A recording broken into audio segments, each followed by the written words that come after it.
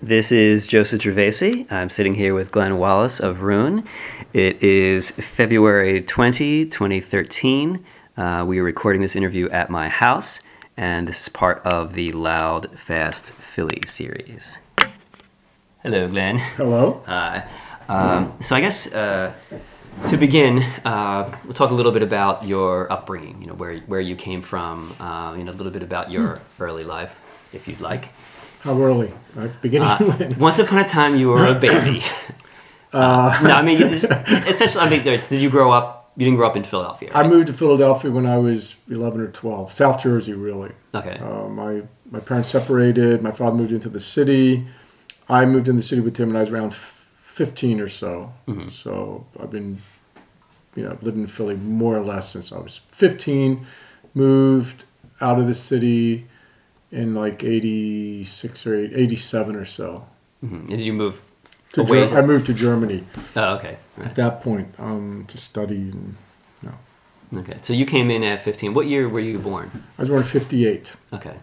So that was, you do the math. All right, so that is sometime in the late mid-70s. Mid-70s? Okay, right. Okay. Yeah. So at the time that you moved, this is probably prior to the existence of punk. It was. It was just prior to the existence of punk. So were you actively interested in or involved in music prior to? I was very music. When I discovered music is like when I came alive, and that was the Rolling Stones. In 6th, 7th grade.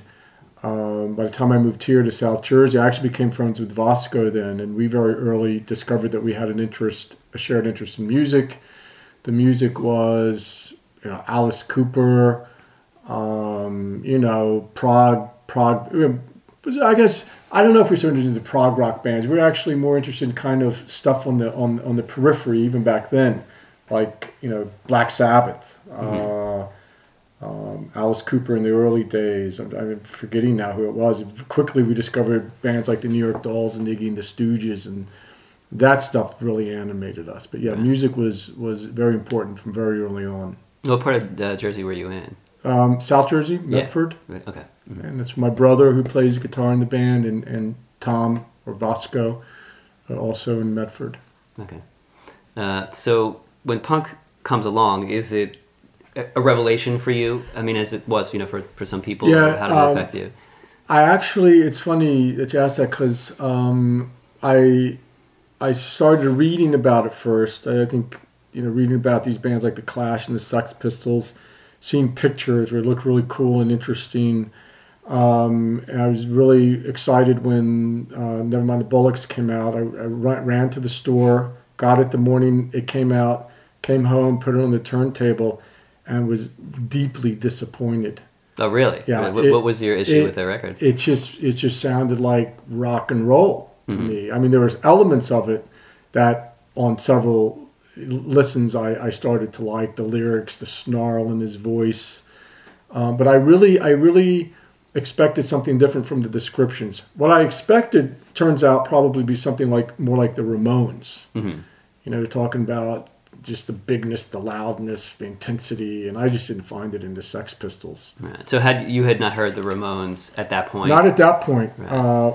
And I'm not exactly sure the chronology of all this, but I'm pretty sure, I may have heard, I think the Clash came out after that, but shortly after that, I loved the British release of the first Clash record, which Vasco turned me on to. I started going to the Hot Club, which I'm sure has come up. Mm-hmm. I actually lived on 21st and Chestnut. Where was the Hot Club? Like 23rd and South, or 24th? It was around there. Yeah. I was just walking past it one night, and it must have been late 70s. The Hot Club. Mm-hmm. When was it? 77. It was late 70s. Or it was early days of punk, anyway. Yeah. And I just heard something coming out of there. I went in there. There may be 6, 7, 8 people just sitting around here and there. And I remember there's a band from New York called, I think they were called, what the hell were they? I don't remember what they were called. But it was kind of an Iggy-ish kind of guy. He had platinum hair and no shirt and just loud. I loved it. It was just I started going to Hot Club regularly after that. And what was Hot Club like, if you could kind of describe it? The Hot Club in the beginning was, for some reason, whenever I went, there were very few people. There was just, it was bare. I remember some bleachers there. There was a bar somewhere. Was it over there somewhere? And there was just a stage with a bare sound system. And I never saw a real crowd in that place until, if I remember correctly, The Cure played there. And again, I'm not so sure about chronology, but I'm not sure when did The Cure tour the first time? Yeah, I mean, maybe late 70s or very early 80s. I wouldn't really know. So maybe for certain, I'm not sure if this, but I remember that was I was surprised about how packed it was. This was The Cure when, I forget his name, the dude's still skinny. Robert Smith. Yeah, Robert Smith was skinny. The all in leather bass player. I remember his back was turned the whole time. But that was the first time I saw the place packed. I remember shortly after that, I came and I see all these guys with the kind of the new wave look, and I was like, skinny ties. And it was the Penn students, the Temple students that started hearing about all this, and I thought, it's all over now. So prior to it all ending, did you get a sense? This is something I've asked a few of the people who were around, at the start. Did you get a sense that this was the thing, like that you were witnessing a great? No, not at all. I mean, I knew it was different from the shows I saw at the Spectrum. Aerosmith and bands like that. Yes, but there was. I guess I just wasn't. It never occurred to me. Maybe I was too young. I didn't have enough of a sense of the span of history or something to think that this was the next big thing or anything. I just thought it was a cool development. I remember when I first heard the Ramones, I thought, that's what I had in mind. That kind of music. I thought it was very exciting, but I never thought the Ramones would end up in the Rock and Roll Hall of Fame or anything like that. I think I just read recently the Dead Kennedys, one of their albums, the first album, that finally got reached gold status, and took all these years, but still. No, there was no sense of. I can remember that this was anything historically important. I never had that sense. I just loved it and was happy it was there. And I hated the music of my youth, on the radio. I'd go to, I went to this high school for a little while, and there's a jukebox, and then I just hated everything that came out of there. So I was really happy that I had some music I could listen to. No, there's no sense of historical importance. Now, do you see now sort of the sort of importance of you having been there at the start of this thing?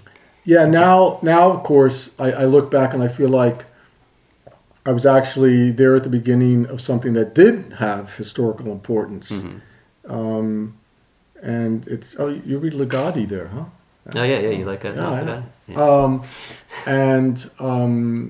And that, I try to talk to my daughters about. I have a 13-year-old and a 24-year-old daughter, and to them it's part of the history of music, and it's an interesting epic. So they also find that interesting. So that makes it even more interesting for me. I was there at the beginning, and I saw this band and this band and this band for the first time they came over when they were young and skinny. And Yeah, no, I think this is all really important stuff, because say something like this, a year from now, a 15-year-old kid from Indonesia will be listening to this interview, and to have kind of a very intimate perspective of having seen something grow that miraculously, in some form or another, still exists today. But we can kind of get into today a little bit later. But we'll go back to. Initially, did the band speak to you in any kind of a political way? Did they kind of gel with maybe your personal politics of the era? I think what really spoke to me was just the vehemence, the power, the intensity, the passion of it, the heat, the rawness.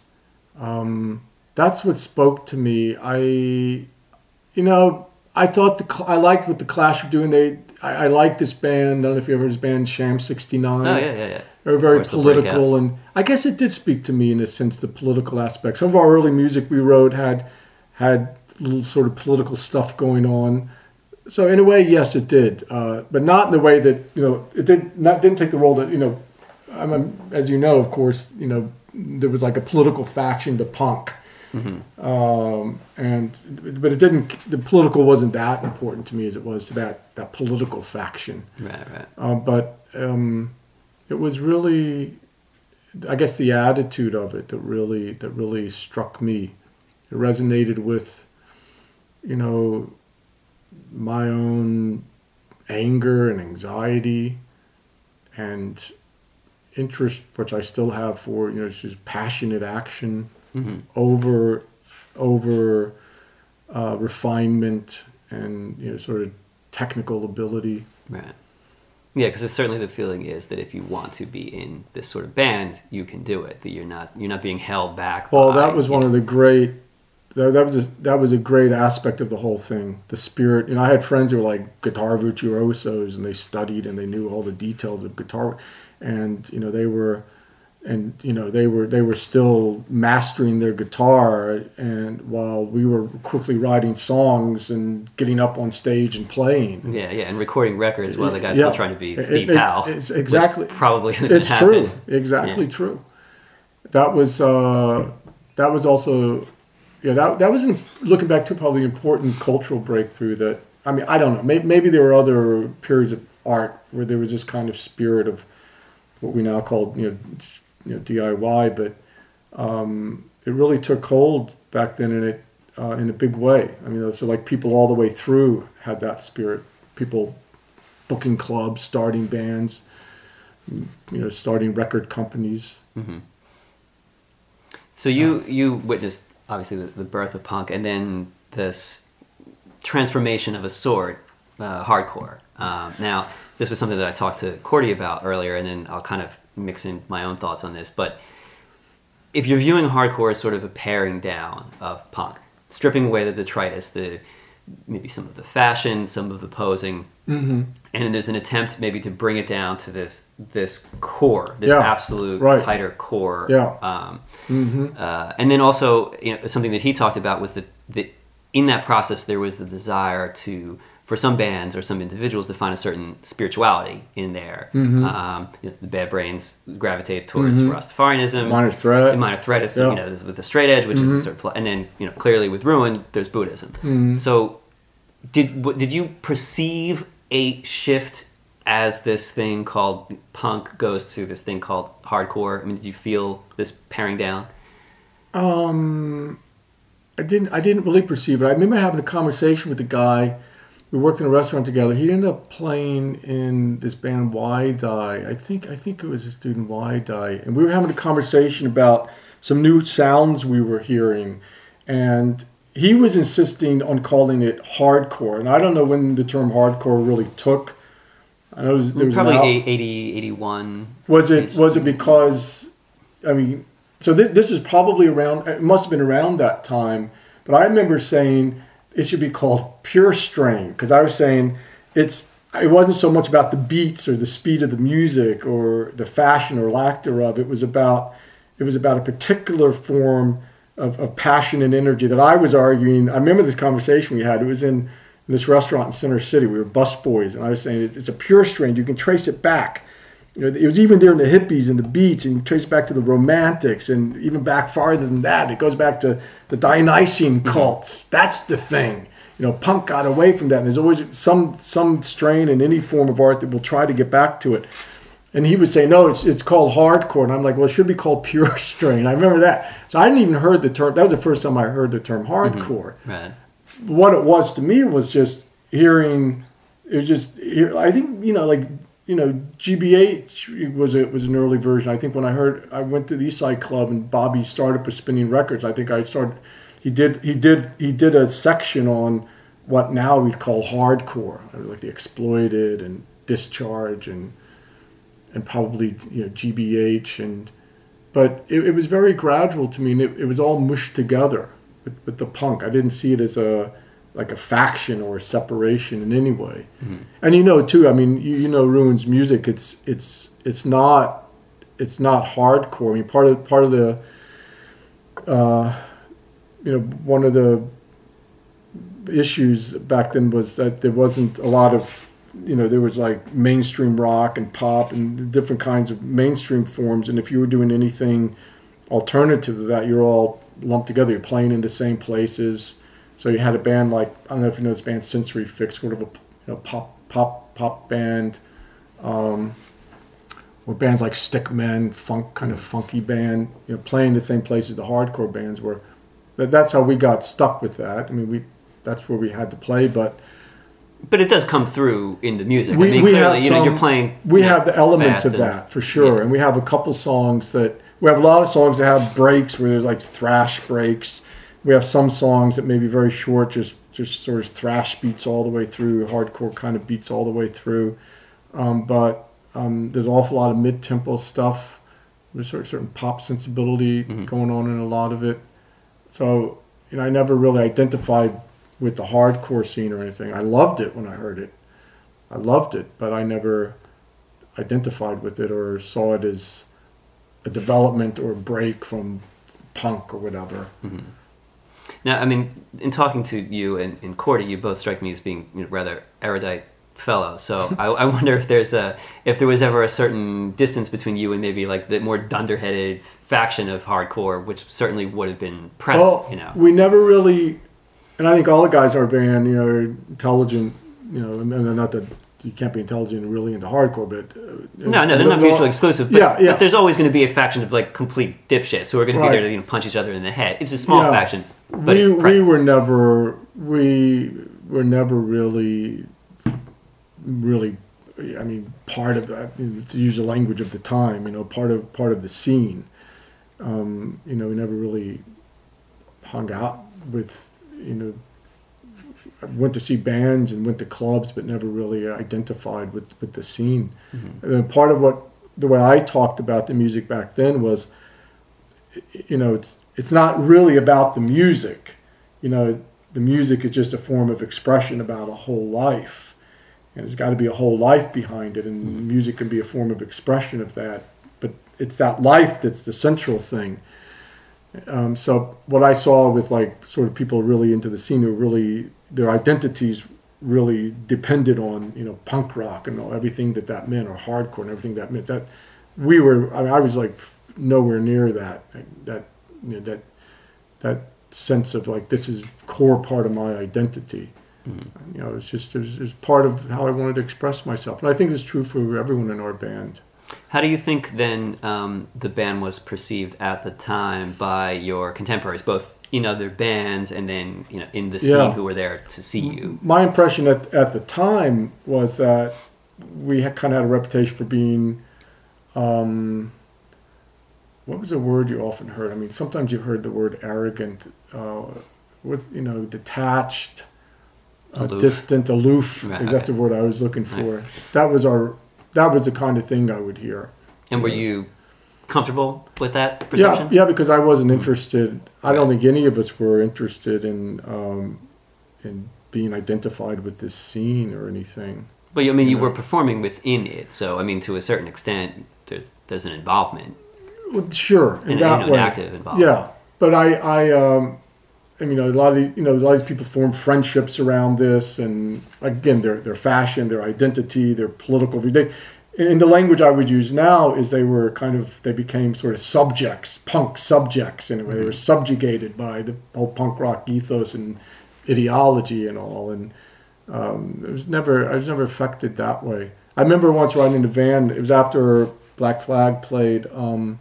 Was it Starlight Ballroom, I think, and the manager of our band, David Wildman, who also was the manager of the Kennel Club, he put the show on, so he asked me to kind of, hang out with them and take care of them if they need beer or anything. And after the show, we drove, me and this guy, Black Flag, and some other people drove in a van to a party. I remember one of them was saying, like, you don't look like a punk. You don't look like a punk. I don't know, I'd probably dress like this or something. Right. I was like, and we got into this same conversation about, why do you need to wear it? I'd always criticize the, what was it called back then? It's Philadelphia College, PCA, right? Philadelphia College of Art. Mm-hmm. I was like, why do you have to like look like this artist? So I'd go to the Wooden Shoe, the anarchist group, and he's like, why do you have to like, why do I have to notice from blocks away that you're an anarchist? You could probably smell them from blocks away. Yeah, the Gaulois, Yeah. And so it was a little bit. Now I understand it as a refusal to become a subject of this thing. Mm-hmm. It's like I was telling the guy, in the van that night, like, the music's the thing, right? I mean, you don't have to, become a punk rock subject. Right. I think for some people, wearing the outward accoutrements that kind of telegraph punk was just like to say to other people that they'd see at a distance, we share a common interest in a world that probably wasn't necessarily very appreciative of that, and then through that common interest, friendships are formed. And so maybe in those terms, maybe for me or for us, that wasn't a central enough factor to display. Mm-hmm. A central enough facet of my identity. I had lots of interest, and it'd be hard to telegraph exactly on what basis I wanted to connect to you. Yeah, right. Mm-hmm. Yeah.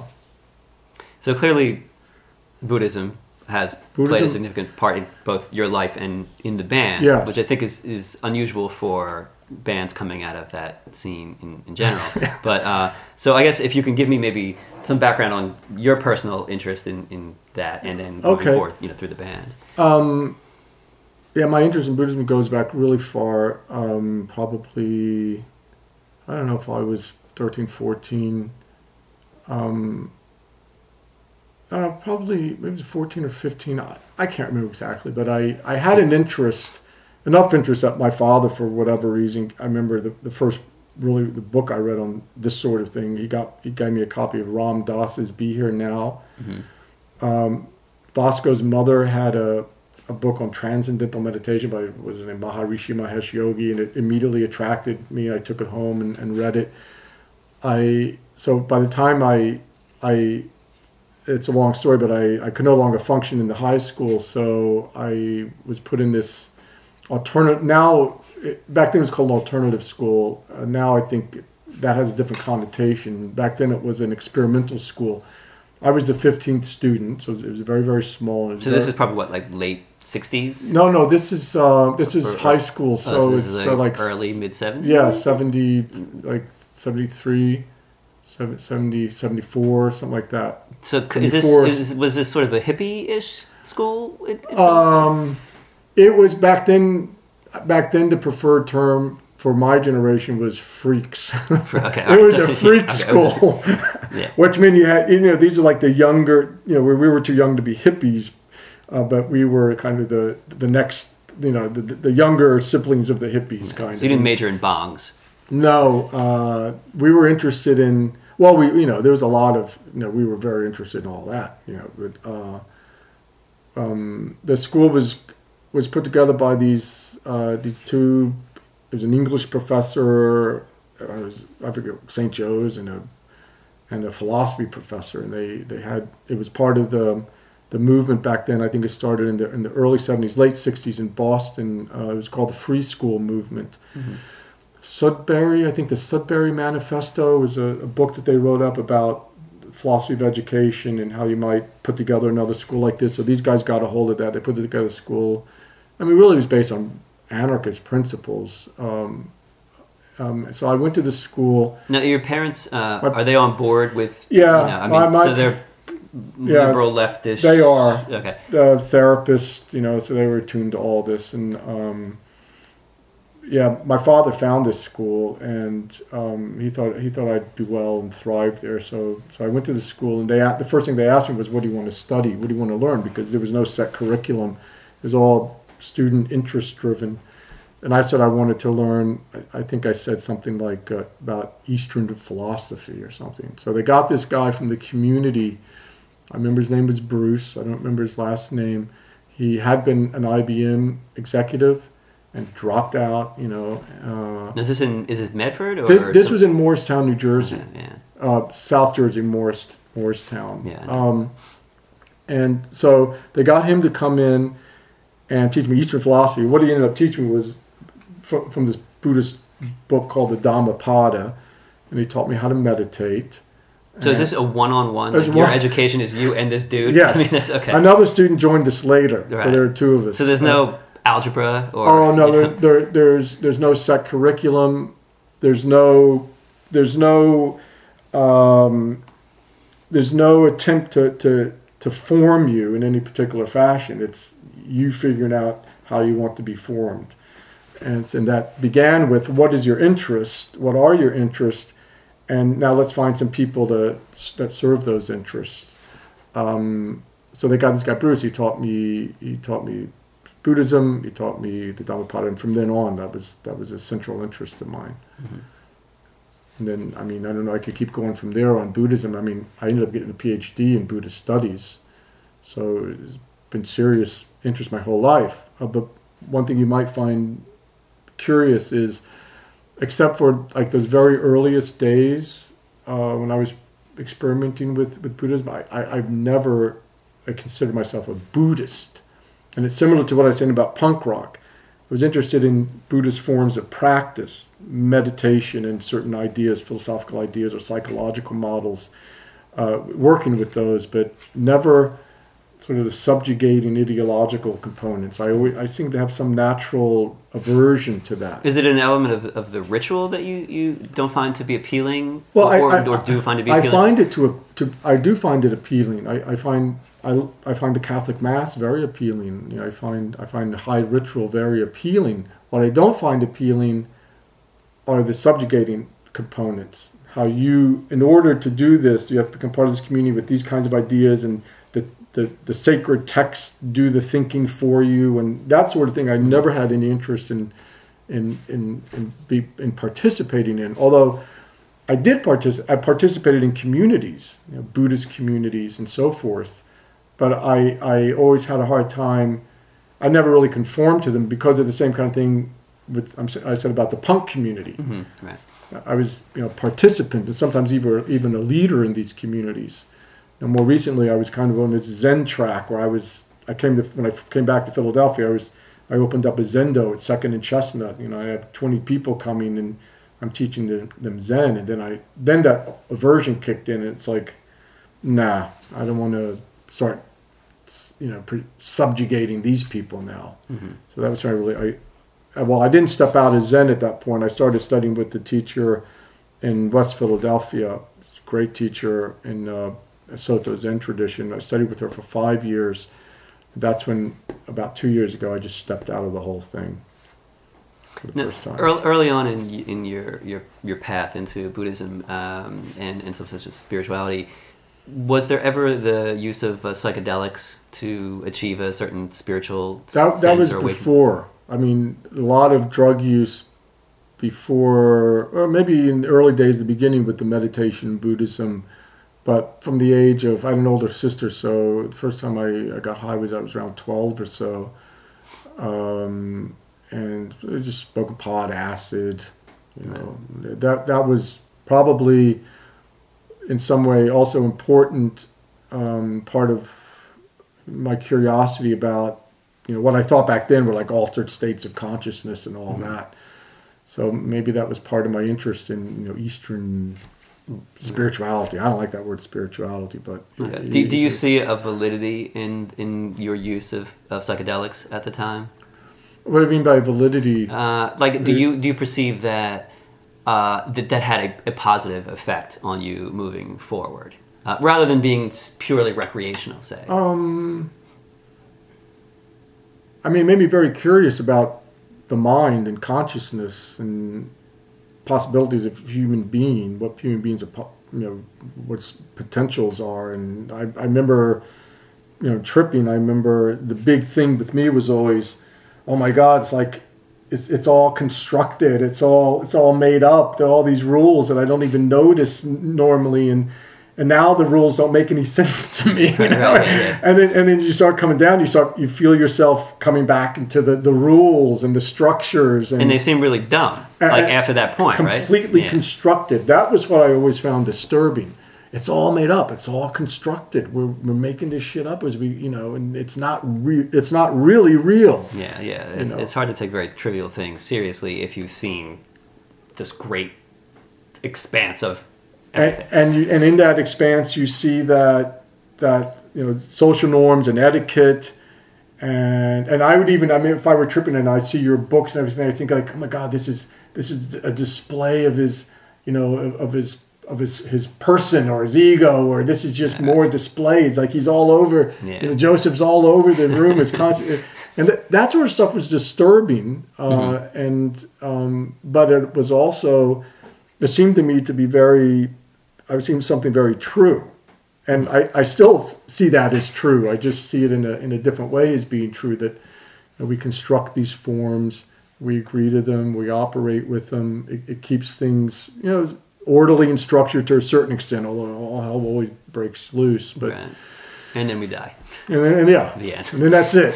Right. And even there, we have we've constructed lots of nice little stories about what how you come out of life and death unscathed, into heaven or whatever. And and in the drug, while I was high, or not just tripping on acid, but high, I didn't believe it. None of it made any sense. And that's disturbing when you're young. That can be very disturbing. It's kind of if you're doing this at 12, 13, 14, and your brain still hasn't completely formed yet, it's I imagine it would be a pretty intense experience. I remember the very first time actually I had to go eat. The first time I really got high was I had to go eat dinner with my parents and my family, and I remember seeing it right there, like, oh my God, the dynamics and the competition, and just becoming more sensitive to what's going on and feeling disturbed by it rather than just sort of unconsciously participating. Like it's a sort of a lockstep series of contrivances. Like, people are acting a role. And there's a transparency to and that's very disturbing to see that. Because where do you go from there when you've got to, for the rest of your life, move through this? So now that you mention, I guess, yes, all that was instrumental and important. I think so, and to this day I'm interested in philosophy and literature on consciousness, and so it's persisted. Mm-hmm. So Buddhism played some role in the band. I mean, certainly people were aware of the fact. I mean, there was an association with a sect or something. Well, it was a Japanese form of Buddhism called Nichiren Shoshu. Nichiren Buddhism goes back to the 13th century. It's a form of Buddhism now, I know. I mean, I wasn't really aware of this at the time, but it's based on what you'd call a mantra recitation. The whole practice was reciting a certain phrase, sort of a mantra, repeating it over and over again. Ideas about the scroll and cosmic forces and all that kind of stuff. But it's very much rooted in 13th century Japan. Sort of, there are a lot of traditions that developed around that time. Somehow this particular group, sect, whatever, took root in America. And I was walking down the street one day, I don't know how old I was, 16, 17. And it was right on the corner. I remember 20th and Chestnut, some guy says, like, "You want to come to this meeting?" "What kind of meeting? A Buddhist meeting?" I said, "Sure, go." And from then on, I was the first one who came sort of serious about this. So I developed what they called a daily practice. Like in the morning and the evening, you do this practice. It was very, very, it gave me a lot of structure. I had no structure my whole life. Like that school I went to, it was a principle that they remained unstructured. They thought structure was detrimental to the development of a young person. Don't give the person structure. Let the person figure out his or her own structure. My family life was chaotic. So, my mental life was chaotic. So this is a very structuring practice. Twice a day I became very, very stabilized, very focused, very, all this complex array of phenomena just became just what's in front of me here and just this sound. It was very sort of healing just doing it. I look back now and I say it had nothing to do with the ideological components and the beliefs that were surrounding this. I think it really just came down to making a commitment to do this thing for 20, 30, 40 minutes twice a day. That also, that affected my sleeping, my drinking, my everything, because I wanted to be fresh and be able to do this thing in the morning and in the evening. And then my brother became interested. He played the guitar in our band. and then later Vasco, and then Cordy, and then Paul. So were you kind of drawing them into this? I guess I was an influence, I suppose. Yeah, I must have been. I was like, this is good. This is good. It focuses you. It settles you, and it's stimulating and creative. And why don't you try it? So there are also elements of it, that had to do with different kinds of the community and trainings, and it was valuable, I think, for us as young people in a chaotic time. But I would never participate in anything like that now. Why is that? Well, because it just involves beliefs and sort of social relationships that I'm not the least bit interested in now. So did you make a sort of defined break with the sect? Yeah, when I did. When I again, it's like what I described about my relationship with the punk scene and what else was? Oh yeah, well, the Buddhism more generally, as I said earlier, it was the same here. I was always, I have a really strong skeptical streak. So I was, in the terms I would use now, I was always a bad subject. Mm-hmm. I was doing it and participating in it, but I was asking the questions that caused trouble, and I was disagreeing, and that the nail that sticks up gets hammered down. That's what they say in Japan, Yeah. But we're in America, you're not going to hammer me down, Yeah. They would just give answers that I found unacceptable about why they believed what they believed. And so, when you start on that path, eventually the doubts are going to, Nietzsche says, I don't know exactly how he puts it, in a very comical way, but it's something to the effect that, the thinking person thinks himself right out of the group, mm-hmm. Something to that effect. Right. So that's what happened there too. And that was when I moved to Germany. I really wanted a stabilizing practice, and I tried to maintain it there, but I couldn't. So then I got more interested in traditional meditation at that point. I went to Zendo in Berlin, and that made more sense to me because it was just a seated practice. And we can talk about that more if you want, but there was a clean break with that particular brand of Buddhism. I look back, and I remember we did an interview with, was it Tim Johann? What was his name? Tim Johann? Yeah, Max from Rock and Roll. Rock and Roll, and it was like right out, it was across the bay, not San Francisco, but what was that? I don't know. It was they were probably Berkeley. And he was asking us about this. He was doing an interview, and he was pulling out some stuff about the politics of Nichiren Buddhism, and and how Reagan and this this Nichiren Buddhist leader were. This sounds very much like Max from Rock and Roll.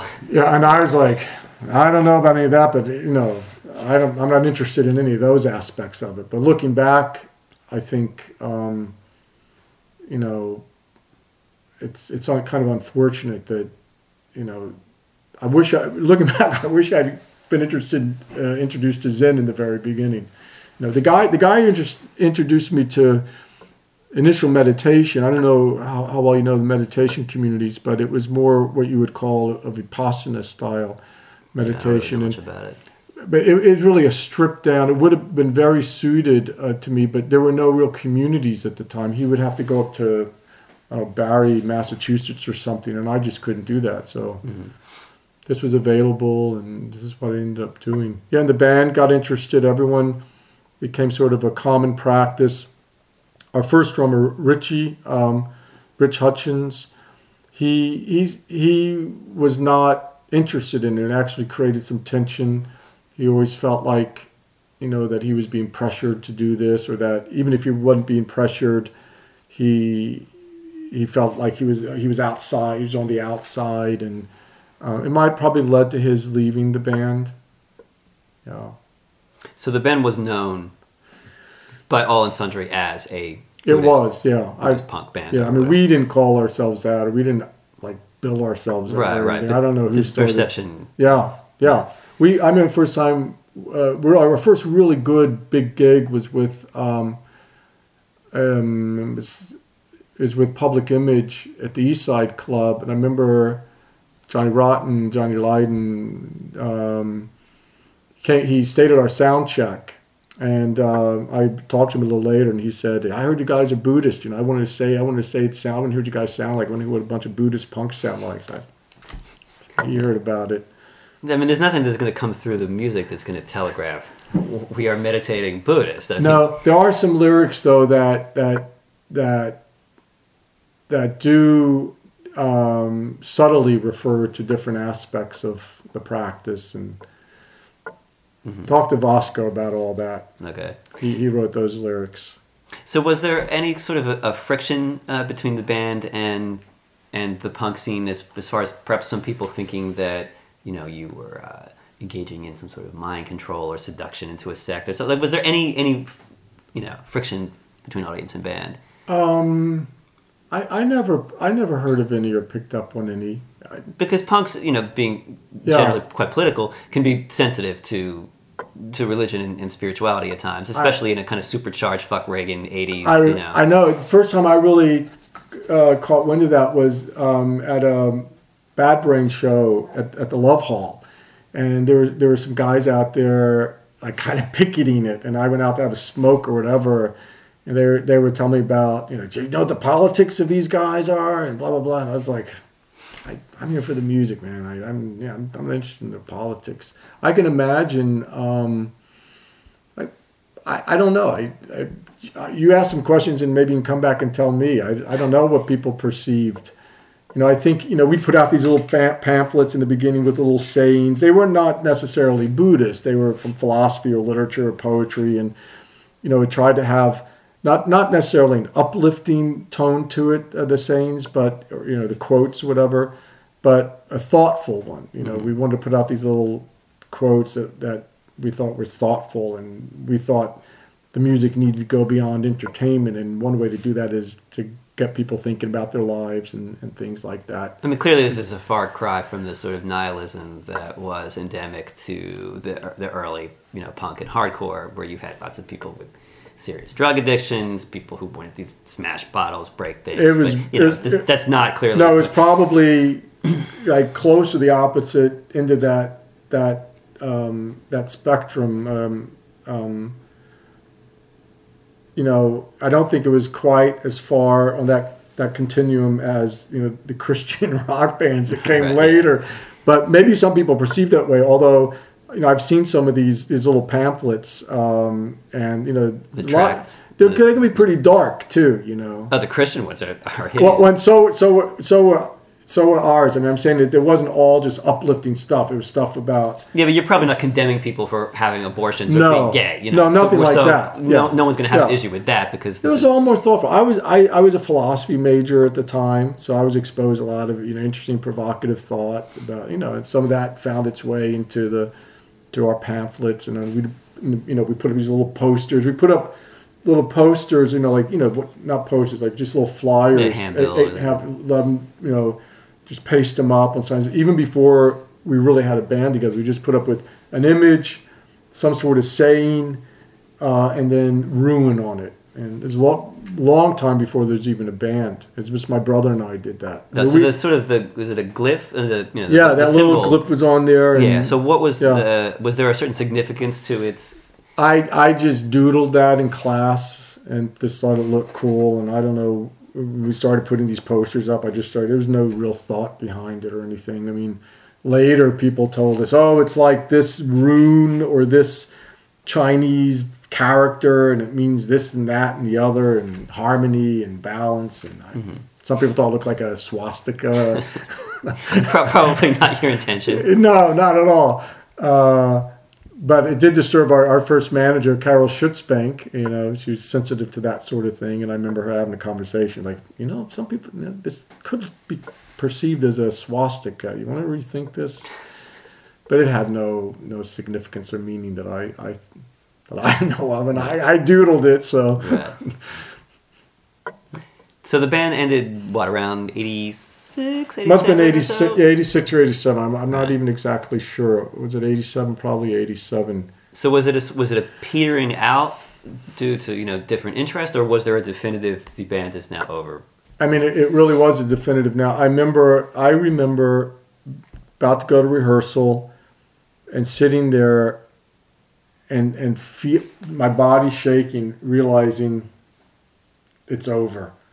It's over. And I remember going to rehearsal and before we rehearsed, saying, I think this is it. I think it's over. And everyone pretty much agreed. They had the same sort of sense that, we've pushed this as far as we can now. And plus, we had our lives on hold. We weren't, some of us had some college. I was able to somehow finish college through the whole thing. My brother had 1 year. Cordy needed to get back and finish. And there was a sense that our lives were on hold. We'd done we were out in San Francisco shortly before this. It had some real success, some really great gigs. I remember the manager of a place called I-Beam. It was a big place. We were playing with his band Campervan Beethoven. They were a big college Take band. the Skinheads Bowling was their hit. I didn't even really know their music, but I knew that they were big on the college scene. And I think it was one of the early videos on MTV. So I think is it got a it fair punk amount of, even, or I don't even know. It's more more kind of like a quirky. Yeah. I didn't like college rock. I didn't like quirky. It was quirky. Yeah. So, but it was a good gig, and it was I-Beam was a very cool place. It was packed. It was big, and the manager there had been around music scene for a long time. She sat me down and said, I've been watching you guys, following you guys that see music. Keep doing what you're doing for 3 years, and you just may find yourselves attracting the kind of attention that will allow you to do this for a living. And I remember being, not excited about that. I remember thinking, 3 more years of this. Yeah. 3 more years of, driving around in a van with these guys and, putting everything on hold. And it wasn't, at that point, it didn't sound that attractive. So anyway, that might have been part of what was going on. We came back. And, we kept at it for a while. We kept gigging in Philadelphia. But there was just like one day. In my memory, in my mind, in my experience, it was like from one day to the next. This is over. Went to rehearsal, said it. Everyone kind of agreed. We went to a bar on 24th and Audain, some Irish pub. Had beers, talked about it. But it seemed to be clear to everyone. That was time. Mm-hmm. Going back just a little bit. You released the 2 LPs. Was there any EPs? Or there were some little things. There's like a flexi disc, and like on compilations. Mm-hmm. No EPs, but there are other stuff on the discography. I don't even quite remember. Who was it that released in the U.S. the 2 LPs? Was it There was a Philadelphia company. Companies too fancy of a term. A guy. A label. A label called was it Red Records? I think I'd have to look at the record. I have something like a Dutch pressing. Oh, of one of the. He had them. Yeah, he licensed that. They were pressed like Haarlem, Netherlands. Yeah. And then the second one actually was bizarrely enough pressed by Shawnee Records, which is they're known for like Irish stuff and folk stuff, ethnic music. I've heard it was. I don't know. Clanad and Ruin. Yeah, I don't know how. I forget the thinking that was behind it. Maybe they were interested in seeing if I don't know what the deal was there, but they did the second one. But the company was this guy Dave Reckner, who was the manager of Dead Milkman, and David Wildman, who was our manager. They started this company called. Oh God, I sure remember what it was called because it was related to their names. What the hell was it called? With David Reckner and David Wildman. I can't even remember what it was called now. But they started this company, and I think it was the first time I saw computers. They had this little office with 2 very early versions of computers where they were printing out punch cards or something. I was a little bit after that, but they were like, they had data lists and addresses, and they were organizing Dead Milkman's tour through that. And what the heck were they called? Oh, wait a minute. Raw. It was called Raw Entertainment. Okay. Reckner and Wildman. Yeah. And they did. I guess they did Fiat Lux. Must have been. I'm not even sure now. I don't know. Or that must have been through them. I'm not even sure. Okay. Did you ask Cordy? He probably remembers. Yeah, we talked about that. Yeah. Yeah. I never know who's going to listen to what interview, if they listen to all of them or what. Yeah, So some of the questions yeah, are right, sort of, sure, and sure. also there are questions that I'll ask that I Sure. kind of know something of Yeah. the answer to, but I assume that necessarily the person who's listening doesn't really know. That's So. funny. I'm not even sure now if that's a raw entertainment record. I think it is actually. I think it is. I think it's because it's. I think now come to think, I think it's like raw 0001, and I'm like, why didn't you at least make it look like it was your 8th or 10th or 40th record? Why'd you have to give it Was there number? ever a 0002? I don't think so. Well, David Wildman got AIDS right around that time and died. He died shortly after that. So Yeah, okay. there was no 2, I think. Oh, well. Were there bands that you played with or toured with that you were especially close with or thought were particularly compelling, live performers? I mentioned some Philly bands that when I went to see them, I was impressed and they made an impact on me. I remember Decontrol. I remember the first. I thought they were really cool. In fact, I think we might have asked them to open for one of our reunion shows. I vaguely remembered we asked Decontrol to. There was a band. They were called something like. There's a heavy metal band called Anvil, right? There's an Anvil, yes. So yeah. was there a Philadelphia band called Anvil Bitch? There was a band called that. Yeah, a metal band. Okay. I saw them playing some. They were metal, but I don't know, they had a double drummer or a drummer with a double bass, and it was just kicking metal music. And we got them to play some shows with us at the Kennel Club. I remember that very distinctly because there was a mixing of metal culture and punk culture, and it was really apparent. So this is probably more towards like mid '80s. This that seems to be there's that. This time is definitely that more melding. towards the mid '80s. Yeah. That stuff started growing together more. Like I got really interested in Slayer, and I played it to or Metallica when I first heard Metallica. The very first Metallica record, I played it to everyone. I played to Lee Paris. I said I want. In fact, when we went to the studio to do Fiat Lux, he said, "What do you want your guitars to sound like?" And I brought him the Metallica record. Right. Yeah. And it ended up not sounding like that. Didn't sound like a Kill 'Em All. No, that's exactly what I wanted. Yeah. That Mark Springer had a real more of a pop sort of sensibility, so the guitars were sort of very compressed and all. But early on in Philadelphia, first time I heard Sadistic Exploits, I think it was the East Side Club. I was like, that's a very cool sound, I'm trying to think of other Philadelphia bands. I liked Why Die. God, I'm forgetting the bands. Were there any bands that were coming through town that you thought were really great? I very much liked Discharge, the English bands. I loved Crass. I never saw them live.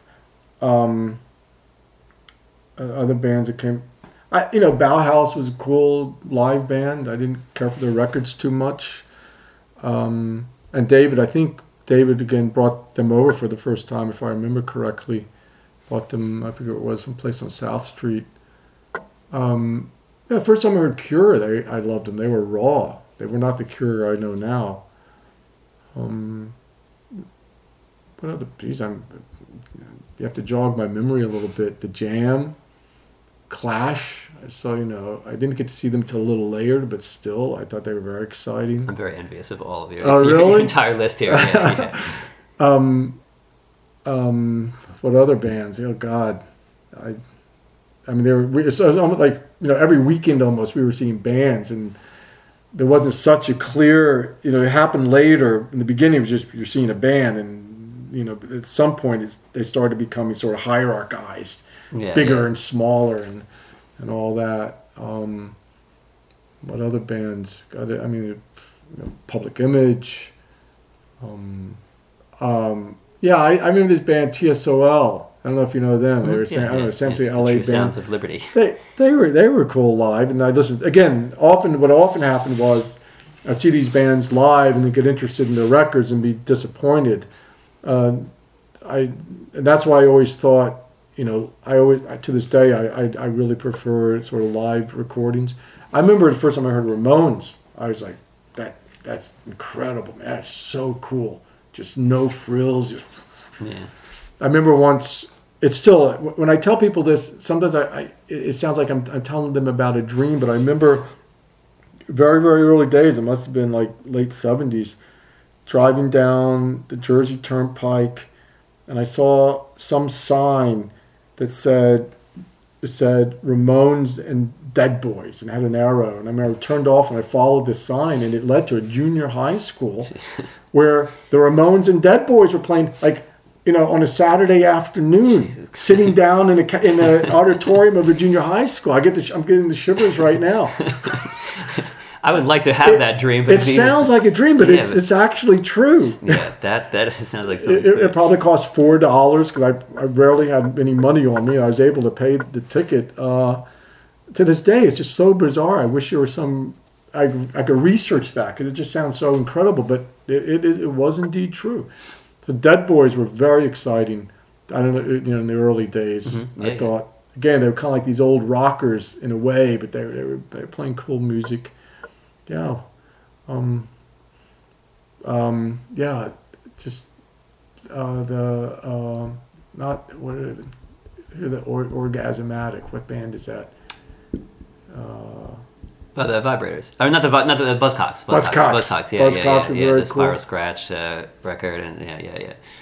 All these bands. These guys are great. Yeah. So moving in now is 2013, and you've seen the birth of this punk, and through some strange miracle series of permutations, there is a form of this that exists today. Does it seem strange to you, all of these years later, to see that this is still a vital form of expression for young people and others? But I mean, the young people would still be drawn to this. You mean they're drawn to contemporary versions of it? Contemporary versions as well as older stuff, as well as the older stuff too. Yeah, but I mean, it still kind of speaks to young people in a way. It doesn't surprise me because I think there's something about it that in a way a healthy, alive youth will respond to.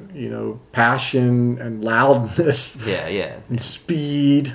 And a sort of ethos of anarchy and chaos and fuck the system, and that's when it starts getting tame and whatever the form is, art, painting, music, someone's going to rediscover again that pure strain, and it's going to manifest. So it doesn't surprise me. What I find funny and surprising is my music is harder and louder and crazier than my daughter's.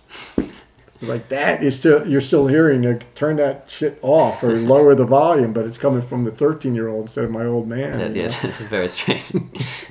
But I'm glad it's there. My older daughter was interested in the hard and heavy music, so she would turn me on to stuff. We'd listen to stuff together. I was always thrilled that and it's even better in a way. Like the equipment's better, the technology's better, it sounds better. Some of these old bands, even when they get back together. Like I've seen stuff on YouTube or seen clips here and there of like Stiff Little Finger. That's another band that really moved me back then. Stiff Little Fingers. Oh yeah, they were great. And it sounds almost even better. The sound's more booming and clear, and I understand that a bit. Like I feel like I have a better sense of the music now. Like I told you, Ruin, we just rehearsed for 8 hours and all together, all 6 of us, both drummers, and I felt like I had a better grasp and sense of the music. And than I did back then. It was all just more kind of, I don't know, it was just, I don't know, it was raw or something. It feels a little more nuanced now. I have a better control over it, a better feel for it.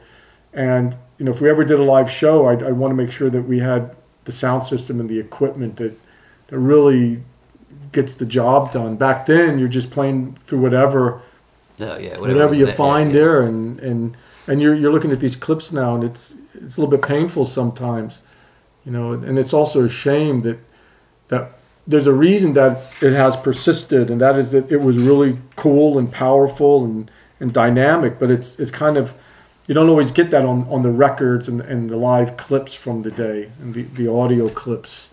So I'm thrilled that it's continued. I love it. I was listening to a bunch of new exploited stuff. It's incredible. It's better than it was back in the 70s and 80s. The equipment and everything. Yeah, no, I agree. I mean, I think that the vitality kind of lives on, and that the DIY ethos kind of shows young people, at a pretty impressionable age, if they're coming into it young, you can do this thing, and you can kind of work all aspects of it. You can make the music, you can make a fanzine, you could put on a show, and to me, and I don't like to bring me too much into the interviews, but these kind of life lessons are really crucial, because I think that people take them forward and know that they can actually do things, and that the impediments that are presented to them are sort of facades. They're false. You can just they're flimsy. You push them away. Yeah. You learn how to do shit. Yes. And you take that forward. I completely agree. That might be, and as you alluded to earlier, that has stayed with me my whole life. So you have that experience as a young person, that you have this idea, you get other people, working with you, you have this creative project, and especially now with the internet and everything, it's even more so. Yeah, because the ability to network and to telegraph this out to a lot of people. See, that was all missing back then. So now it's even kind of more. You can do even more yourself, and it is a great life lesson, and it should really, a person can learn very early on that you can make it happen. You can make it happen. The means, are at your disposal. It's just a question of figuring it out and getting a community together that's necessary to move your creative project forward. And it's I think that spirit stayed with me my whole life. I think that's part of what attracted me as well back then. When things they were still in the 70s, firm structures in place. It was still kind of like the world of the 50s in many ways. I mean, the 60s didn't completely overturn that.